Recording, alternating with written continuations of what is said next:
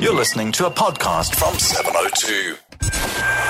Online, smartphone, DSTV channel 856 and on 92.7 and 106 FM. This is 702. All right, then let's go back to what has been happening throughout the day at Wits University. Advocate Dali Mpofu on the line. Remember, he was there in his capacity as a former student leader there. But also let's start now with Professor Adam Habib, Vice-Chancellor and Principal at Wits University. Professor Habib, good to talk to you.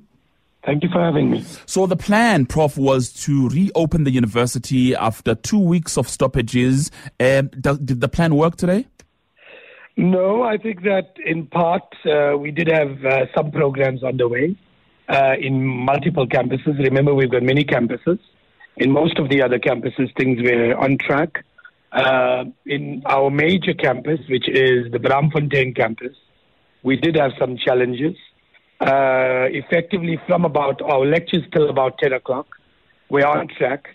But after 10 o'clock, we had some serious protests. A group of at its largest, about 500 students protested.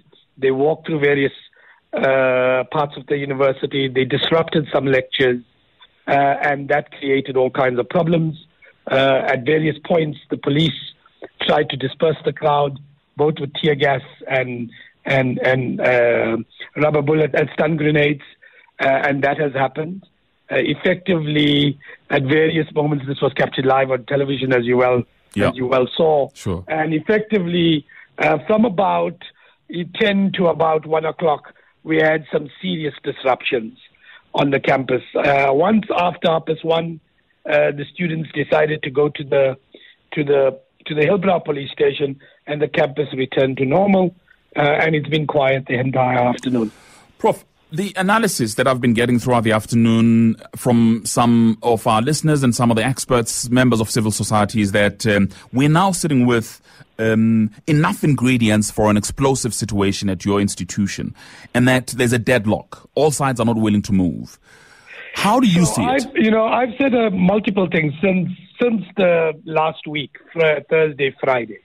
I have said we have a simple program, a simple goal, that the academic program must be allowed to continue.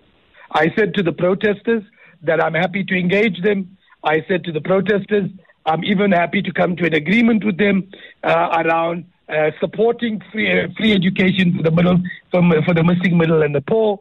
I'd even work with them towards the General Assembly, and even, if need be, walk to government and declare support for that.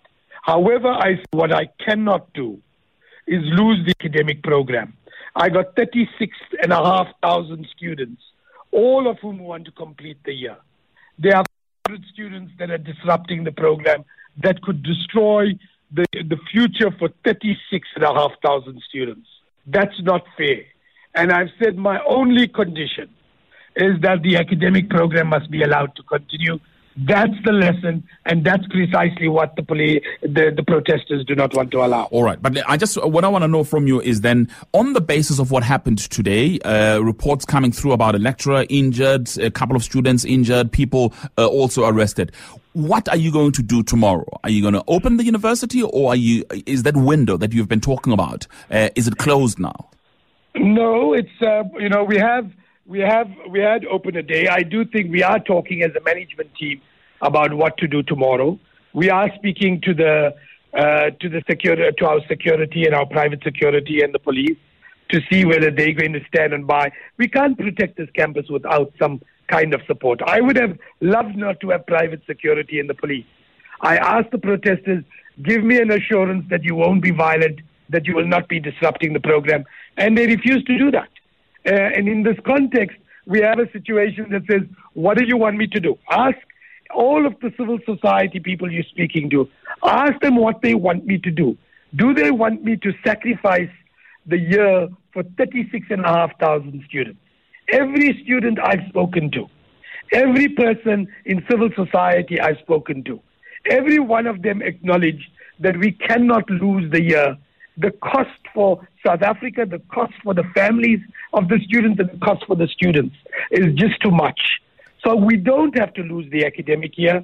If you're fighting for free education, I can understand that. But don't lose the 2016 academic year, and that's the only thing we say. And that means tomorrow the university will be open. So we are trying to keep it open, but obviously we're still having an engagement with the senior management team in this regard. I'm trying to engage past SRC members to see if they can assist in mediating so that we can find a negotiated resolution. There's only one simple non-negotiable from Wits University side, and that is that we must not lose the 2016 academic program. All right. It's something we've told the protesters, it's something we've told everybody else, and I think it is the view of the vast majority of the society in which we live. Prof, I hope that you've got a couple of minutes for me, because I want to bring in somebody then who is there in his capacity as a past SRC leader, who is there in his capacity as a member of civil society. Advocate Dali Mpofu, good afternoon. Good afternoon, Xolani. So the Prof is asking a number of times, what should he do? Advocate Dali Mpofu, what should he do? Well, Xolani, we agree with Professor Habib on the broad principle that all our goals and all our eyes right now should be on one prize, which is saving the 2016 academic year. How we get there is a matter that, as I speak to you now, we were locked up at Hillbrow Police Station with the past leaders of the Black Student Society, and we've managed to get the 2 students who were arrested there released. We are now on our way to campus to meet with, among others, Professor Habib in the next hour or so that we can talk about exactly the issue that he is raising. And we agree with him wholeheartedly. We have been having discussions with some of the student leadership. We've got some positions which they have agreed to now, which we will put to management. If we can get consensus before the end of today on what should happen tomorrow, as you correctly put it, and the next day and so on, then we will be able to announce together with the university what should happen in the next 24, 48 hours. But on the broader principle, as to whether what happens tomorrow or the next day, I don't think that those are the key issues. The key issue is that we must all try and save the academic year. And on that, we are all 100% agreed. I'm glad to hear that. But also, what should we as society understand about the situation there, Advocate Mpofu? Some people are saying, look, it's a powder keg. It's about to explode, etc. Your observations, you've spent the entire day there. What can you tell us? Look, I spent the whole day here exactly so that one can have first-hand information. The first part of the day was not very pleasant because that is when the police fired at us when we were leading the students to the other campus, really without any provocation.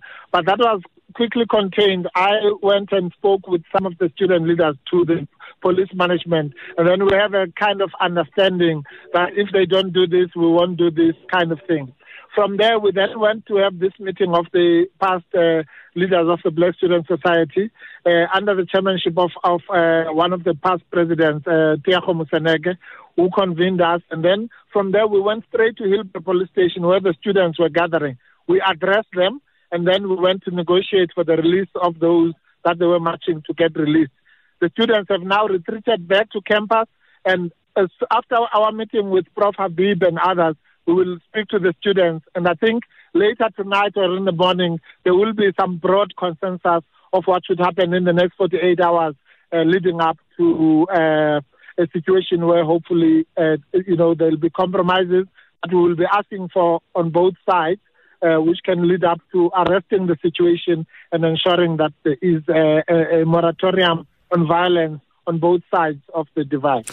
Just a final question, Advocate Mpofu. You've been very close to the students, again, as you have told us, if you've narrated your day today. What is it that you think society, including university and government, does not understand about what students want? Well, thank you, Xolani. Very crucial question.